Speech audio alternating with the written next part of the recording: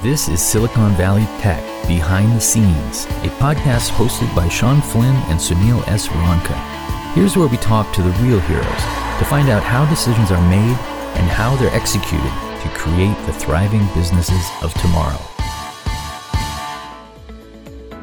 George was in Australia shooting Star Wars Episode 3 and had many outstanding sequences that needed to be visualized. And so George sent me out to Steven's house on a laptop with some special software that ILM had designed that was sort of a nonlinear editor that they had custom built for Maya at the time. And I spent several weeks either at Steven's office in Los Angeles or at Steven's guest house in the Hamptons, essentially sitting one-on-one with him, banging out sequences for Star Wars Episode 3.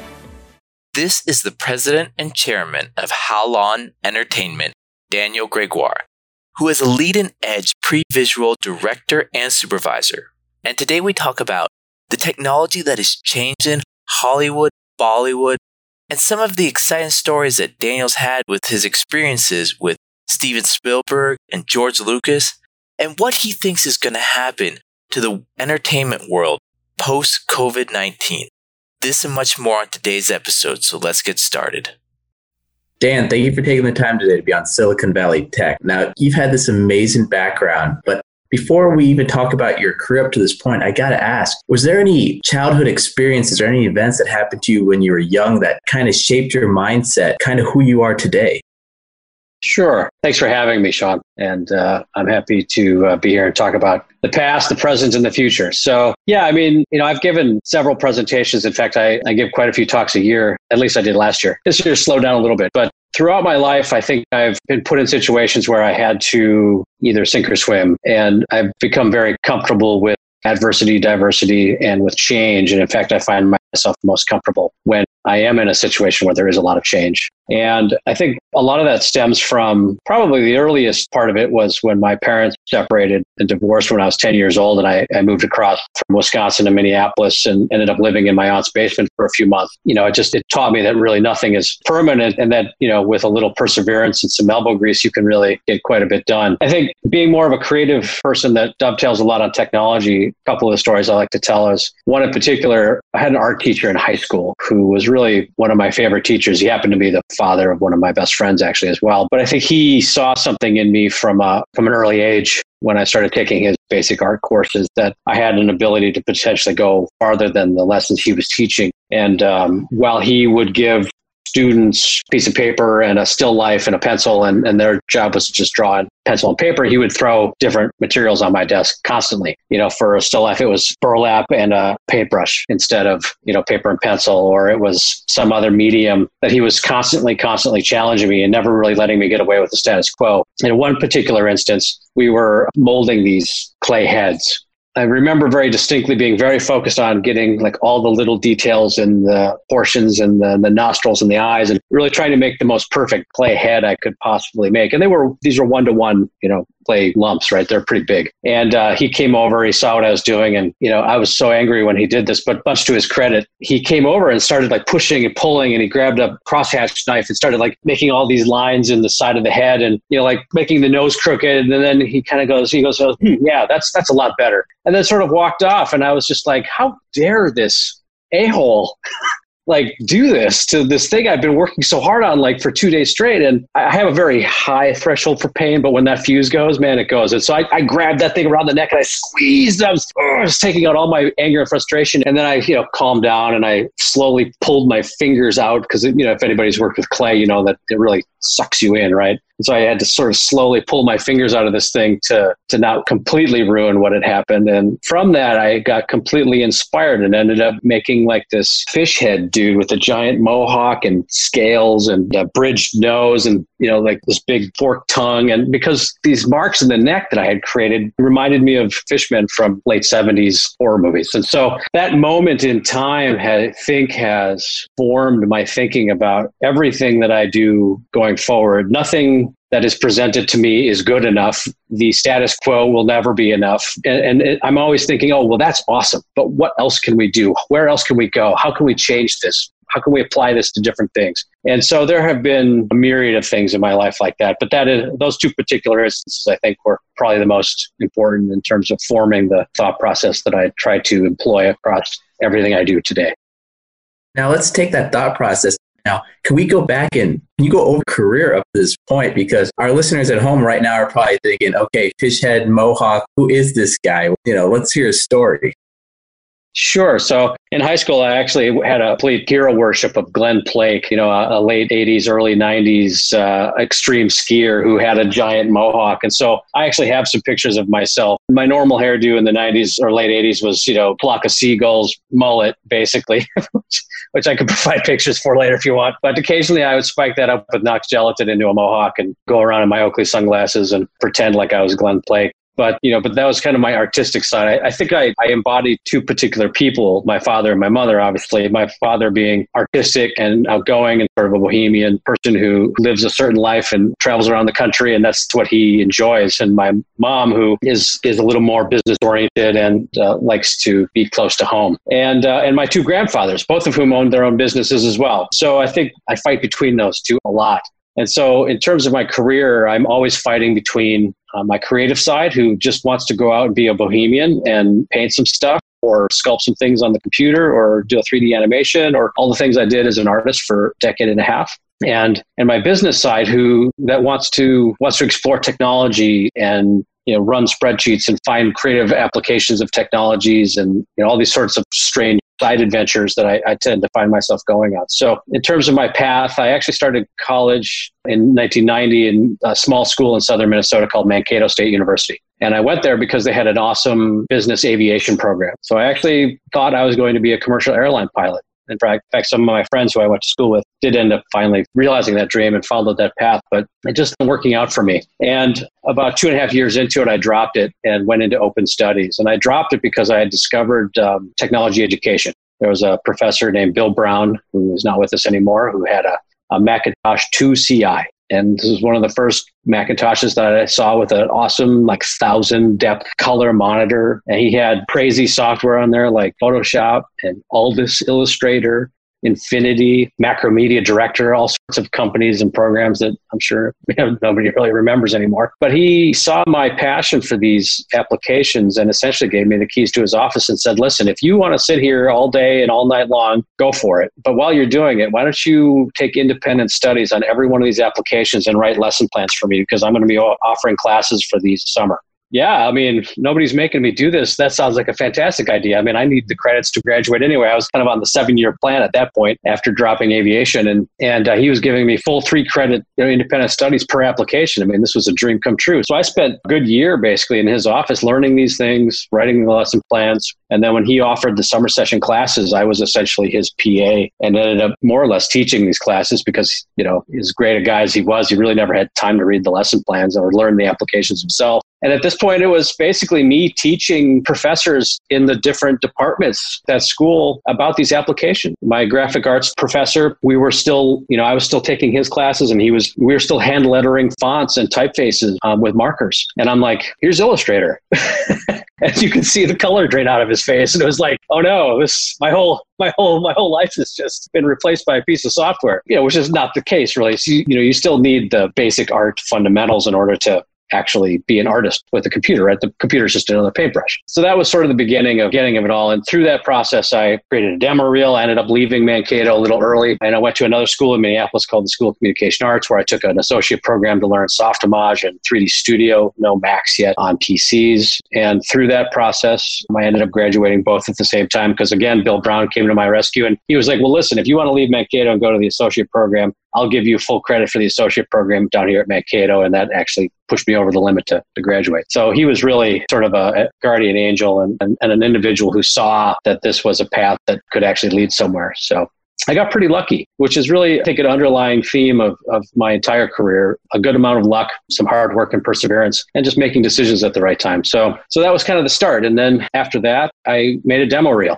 And that demo reel went everywhere. In fact, I still have I have kept a flip-up book of all the rejection letters I got from all the different studios, Westwood Studios, Pixar, Lucasfilm, you name it. I got rejected from the best of them. And over that 6 months, I made another demo reel and sent it out again and got rejected again. And eventually what happened, and I learned this through people who are very good friends of mine now, a studio in San Diego in 1996 called Presto Studios. They were one of the first CD-ROM adventure game companies. they shipped on Apple's initial CD-ROM demo disc that shipped with the first Apple CD-ROM drives, Buried in Time.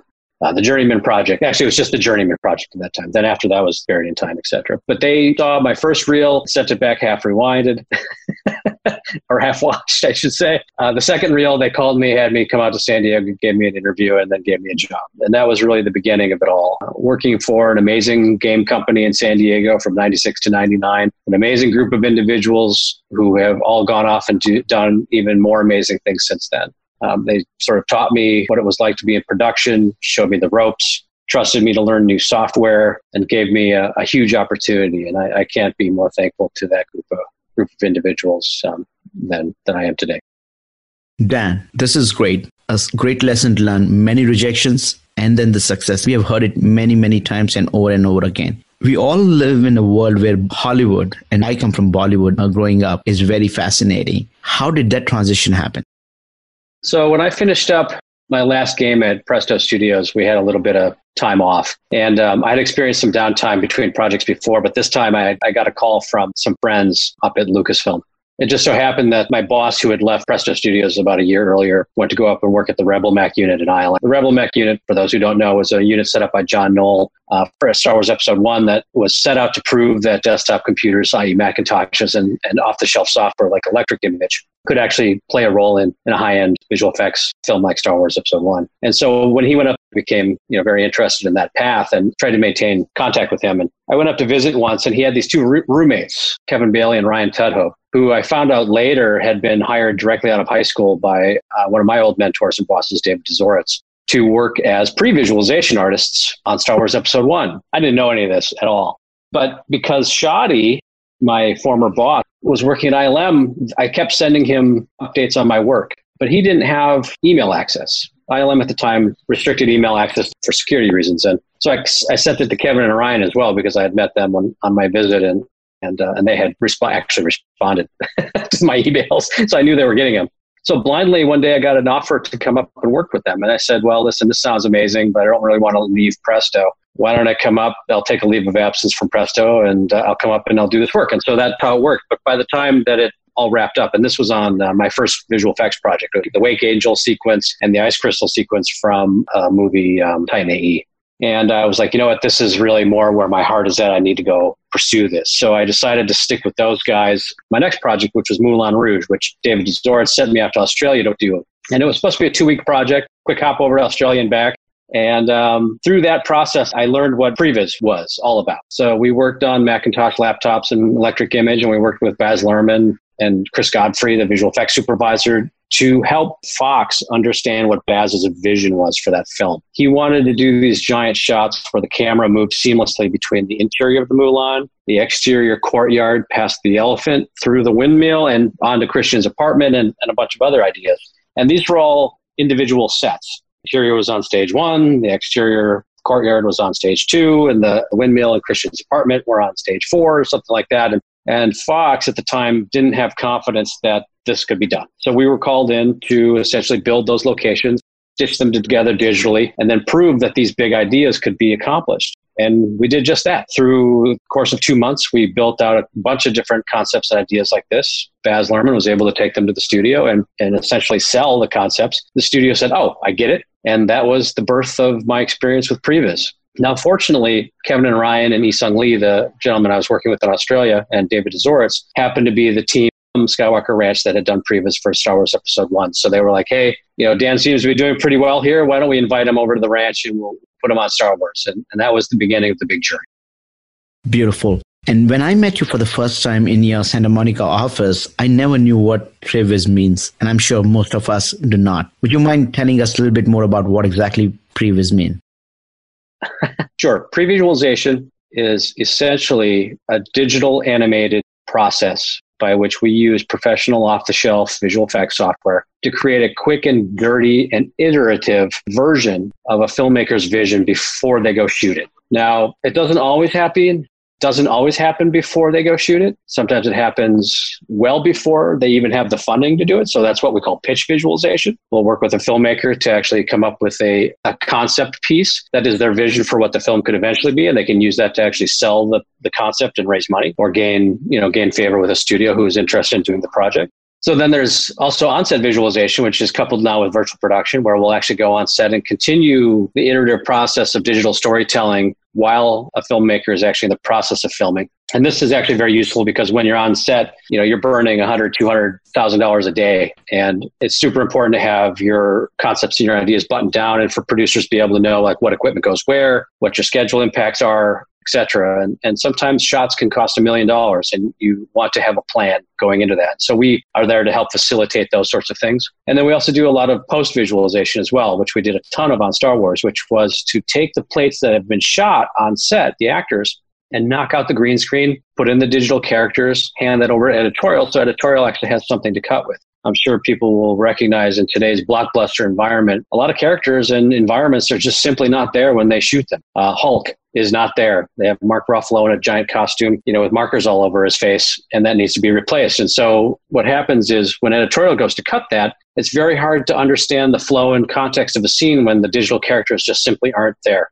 And so we will go in and put those in a very quick, rudimentary fashion so that editorial can actually cut and make decisions that can save them thousands or not, if not hundreds of thousands or millions of dollars once it goes in the visual effects pipeline. I keep hearing that you did something unusual, which means you're pushing the envelope all the time. How's this experience has been?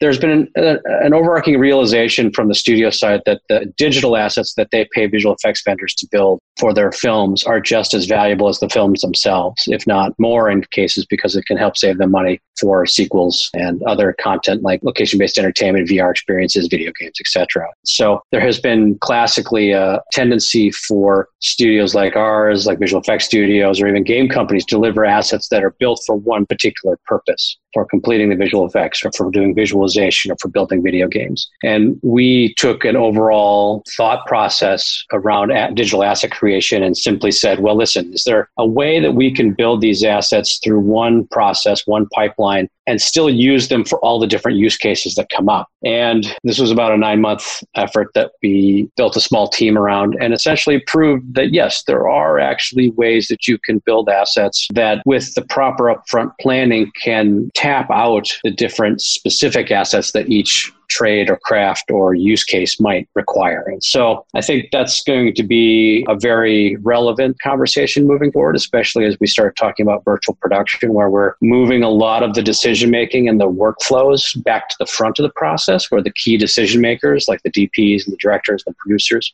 are on set to make decisions on the day about, where we're building giant LED walls and putting real-time graphics on those LED walls that represent the final picture. So you can actually get your shots completely in camera now without having to go through a visual effects process. These assets need to be built in order to accommodate not only these real-time solutions that end up on these real-time LED walls, but also be able to trickle down to visual effects, so that they can do any last-minute polish or even complete large sequences that also require the same assets, off to location-based entertainment, off to video games, and all the different places where digital assets have become a commodity now.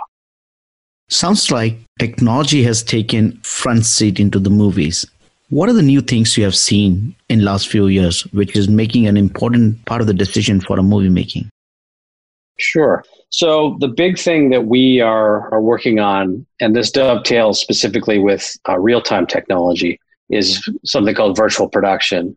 Now, this is something that myself and my company Halon are working tirelessly on and are engaging with vendors and are engaging with film studios and vendors and storytellers with on a daily basis now. Virtual production is kind of a catch-all. It's a big phrase. It means, there's been tried to be defined, but in the end, it's really a collection of digital tools and processes that come together to help filmmakers tell stories. It includes game engines, it includes LED walls, it includes performance capture, which is motion capture, plus face capture. It includes all of these tools brought together into a cohesive fashion for a specific purpose. Not all films, not all creative, not all stories require all the different parts of virtual production. You can break pieces off and use it ad hoc, but as an ecosystem, it is a really amazing, exciting time right now. And frankly, we see it as how Hollywood is going to get moving again during this whole COVID pandemic. Halon is always implementing untried new technology. Kind of what are the decision process in implementing this new technology? What are the discussions like? And previs, this isn't just Halon. This is really previs as well, although Halon tends to be at the cutting edge of this as well, because I have a very high threshold for pain and I tend to take on projects that are always doing things that are a little out there on the edge and crazy. But previs, as it's part of its DNA, has always been ahead on technology, like 99, 2000. Previs exists because of the democratization of consumer off-the-shelf hardware and software. It just would not exist without that. And we took that idea and that philosophy and we pushed it into everything we did. So anytime a piece of technology became commoditized, became consumer level, became available to any kid in his bedroom across the world, we were like, that's for us. And this technology has been percolating for a long time, especially game engine technology. The biggest obstacle for us on game engine technology was cost. When Valve came out with Half-Life 2, the first trailer, I happened to find myself on a private jet with George Lucas, and I was like, this is my opportunity. I could show George real-time technology and try to convince him to use this to make movies. And I showed him the trailer, and he was pretty receptive. He was like, wow, this is amazing, but I'm going to be gone before this stuff is really ready to be used for prime time, and you kids, you're going to get all the fun, right? And I was like, okay, wrong message, but he gets it, right? So then the same thing happened during not Call of Duty, Gears of War. So the same thing happened again with Gears of War. When Epic Games came out with the Gears of War franchise, they released a trailer and then they actually showed the trailer running real time in their engine. And it showed like all the dirty behind the scenes stuff, the character jumping all over the place and the camera moving and props changing and the lighting changing per shot. And this was like a huge watershed moment. And this was in a tool that they had developed called Matt. And I, at the time, was on contract with Steven Spielberg for visualization. And I got a chance to go in and present this to him. And I had a couple of the Epic guys along with me, which is actually why I have such a great relationship with them. It started a long time back. And Steven saw this and was fascinated, and he understood it as well. But again, the technology wasn't quite there, and the license for use of the engine was $1 million. And there were all these sort of things that we just couldn't get past. And so when Tim Sweeney came out about 5 years ago and released a YouTube video that said, listen, if you love something, set it free. That was the moment. That was the moment Epic Games gave Unreal Engine away for free and put all their source code on GitHub. And it may have been on GitHub prior to that, but the licensing structure for linear entertainment and media like ours, the license was free. That was our moment. And I think about a week after that, I convened the entire senior structure of our company in our motion capture volume. And I said, guys, this is what's happening. The engine is free. We are going to use it. I don't care how hard it is. I don't care what we have to write to make it work for us. I don't care, that it's going to be slower and that we're going to have to train new people. This is the future. This is what we have to do. And of course, like you always get, there's some people that are excited. There's some people that grumble a little bit because there are practical implications to the business side of things on these kinds of decisions. But we got really lucky. We found, at the time, a visual effects producer, and Ryan Stafford, and he actually saw the potential. He saw the opportunity, and he gave us a soft cushion to be able to go in and use this technology on War for Planet of the Apes. And they knew it was going to take training. They knew it was going to be slower. They knew there were going to be hurdles and obstacles, and there were going to be warts and problems, but they were willing to take the chance to do it. And through the crucible of that experience, the team that we put on it, led by AJ Brion and Casey, one of our supervisors, they figured it out. They made it work. And that for us cascaded into essentially what we consider to be the core component of our pipeline now. Unreal Engine sits at the core of everything we do as a company. And that in and of itself has created a situation where we have been able to diversify and grow our business almost 100% in those years. I want to ask you a lot of questions about implementing new technology forward and those conversations and the barriers that also implement technology. But you just mentioned, George Lucas, Steven Spielberg, as if it was nothing. I got to hear at least one or two stories of something in Hollywood just for our listeners. Well, that's actually the amazing part about those two individuals. George Lucas, he did all of his production up at Skywalker Ranch, which is a beautiful, functioning ranch. with cows and horses and grapevines and olive trees and, amazing production facilities. I speak about George in a casual sense because that's the environment he created. I remember getting yelled at by our producer, Rick McCallum, once because I was treating George with kid gloves and, I needed to schedule everything around with the proper channels and all that kind of stuff. And Rick was like, honey, you got to just, you have a relationship with George. If you need to talk to George, just go talk to George. You don't need to bother everybody with all this, with all these questions, right? And so that was the environment. You just, when you needed George for something, obviously he was a busy person and he had a schedule and whatnot. But if he was an editorial, you went down, you knocked on the door, said, hey, George, I have a question about this or that. And then he would answer it for you. And that was that. And, at the end of the day, everybody's just people. We're all just people. We're just trying to survive. And that's cannot be more true than for people like George and Stephen as well. We all are human and we're all fallible. But at the end of the day, we want to be loved. We want to be respected and we want to work with people to create awesome stuff. And so that was pretty much my experience working with George. And I can't thank George enough for everything he done for us as a community. But he also introduced me to Stephen. I remember specifically.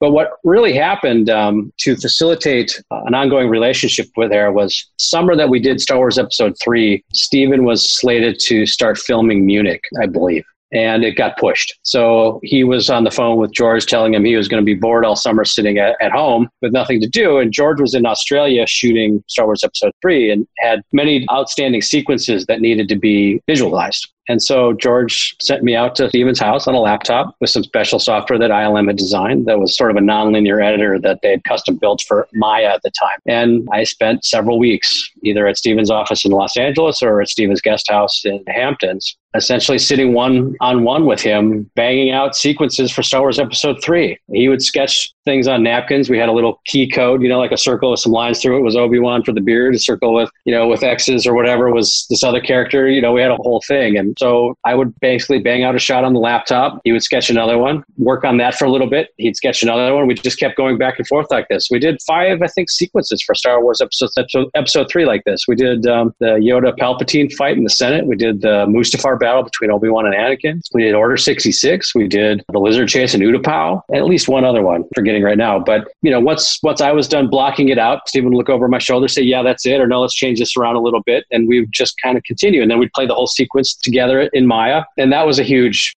craziness because Maya wasn't set up to handle compartmentalized time in a near real-time linear workflow. So I'd change one shot and it would break the other one. So Stephen would be like, oh no, did we just destroy it all? And I'd be like, no, just wait, I'll fix it, right? So I'd go and I'd tweak it. I'd go home and I'd spend all night in my hotel room afterwards fixing it and bring it back the next day and say, see, I saved it, and then he'd be like, oh, good, okay, it's all there. But it was a fantastic experience. And through that experience, when Stephen got called by Paramount to do War of the Worlds, summer 2005, and he called George and said, hey, listen, I know you guys are wrapping up Star Wars. I could really use Previs to help me get War of the Worlds in theaters because War of the Worlds was a unique beast. Paramount somehow had something move and discovered they didn't have a summer tentpole for 2006. And they had 9 months to do a visual effects tentpole film from dead stop to in theaters. These films take 2 years minimum, typically, even today. And so Stephen realized that through the Previs process, with my help and the help of the team members that were at the ranch, that were wrapping at the ranch, he could actually completely direct the film before he stepped on set, control his vision, define specifically for ILM what needed to be done, and the process worked seamlessly. He moved his desk into our office to do the Previs for a full month, along with his copious other duties as a film director. When we went on set, I traveled with him the whole time, continuing the process, working with Dennis Murin and Adam Sumner, the first AD, and Stephen and Kathy Kennedy, the producers on the film, to make sure that everything was buttoned up and it was exactly what he wanted, so that as he shot, it's what he shot. As he handed things off to ILM knew exactly what they had to do. I don't even know if it's been done since, frankly, but ILM did the visual effects for War of the Worlds in 2 or 3 months, which is an insane schedule for the volume of work that had to be accomplished for that film. So that was my introduction to Hollywood, which was unlike any introduction to Hollywood that I think anybody has probably experienced for quite some time. Amazing. What do you think is post-COVID, how this movie industry is going to change and how technology is going to help pick up from where we have left off? Sure. So COVID has been quite an awakening, I think, for us as a company. but I think for the industry as a whole as well. And I think it has ripple effects across a lot of other industries as well. And I've talked to some friends in other companies about this. We have been investigating cloud services for a long time. We work where the action is, right? We go where the action. It means going on set, we lug computers with us. If we go to somebody else's office, we lift up and push a whole infrastructure over there. Security, servers, NASs, all the whole thing. So we've been looking at cloud infrastructure, work from home, hiring people abroad, all this kind of stuff, but it's really never made much sense. Well, we pulled it off in 2 days.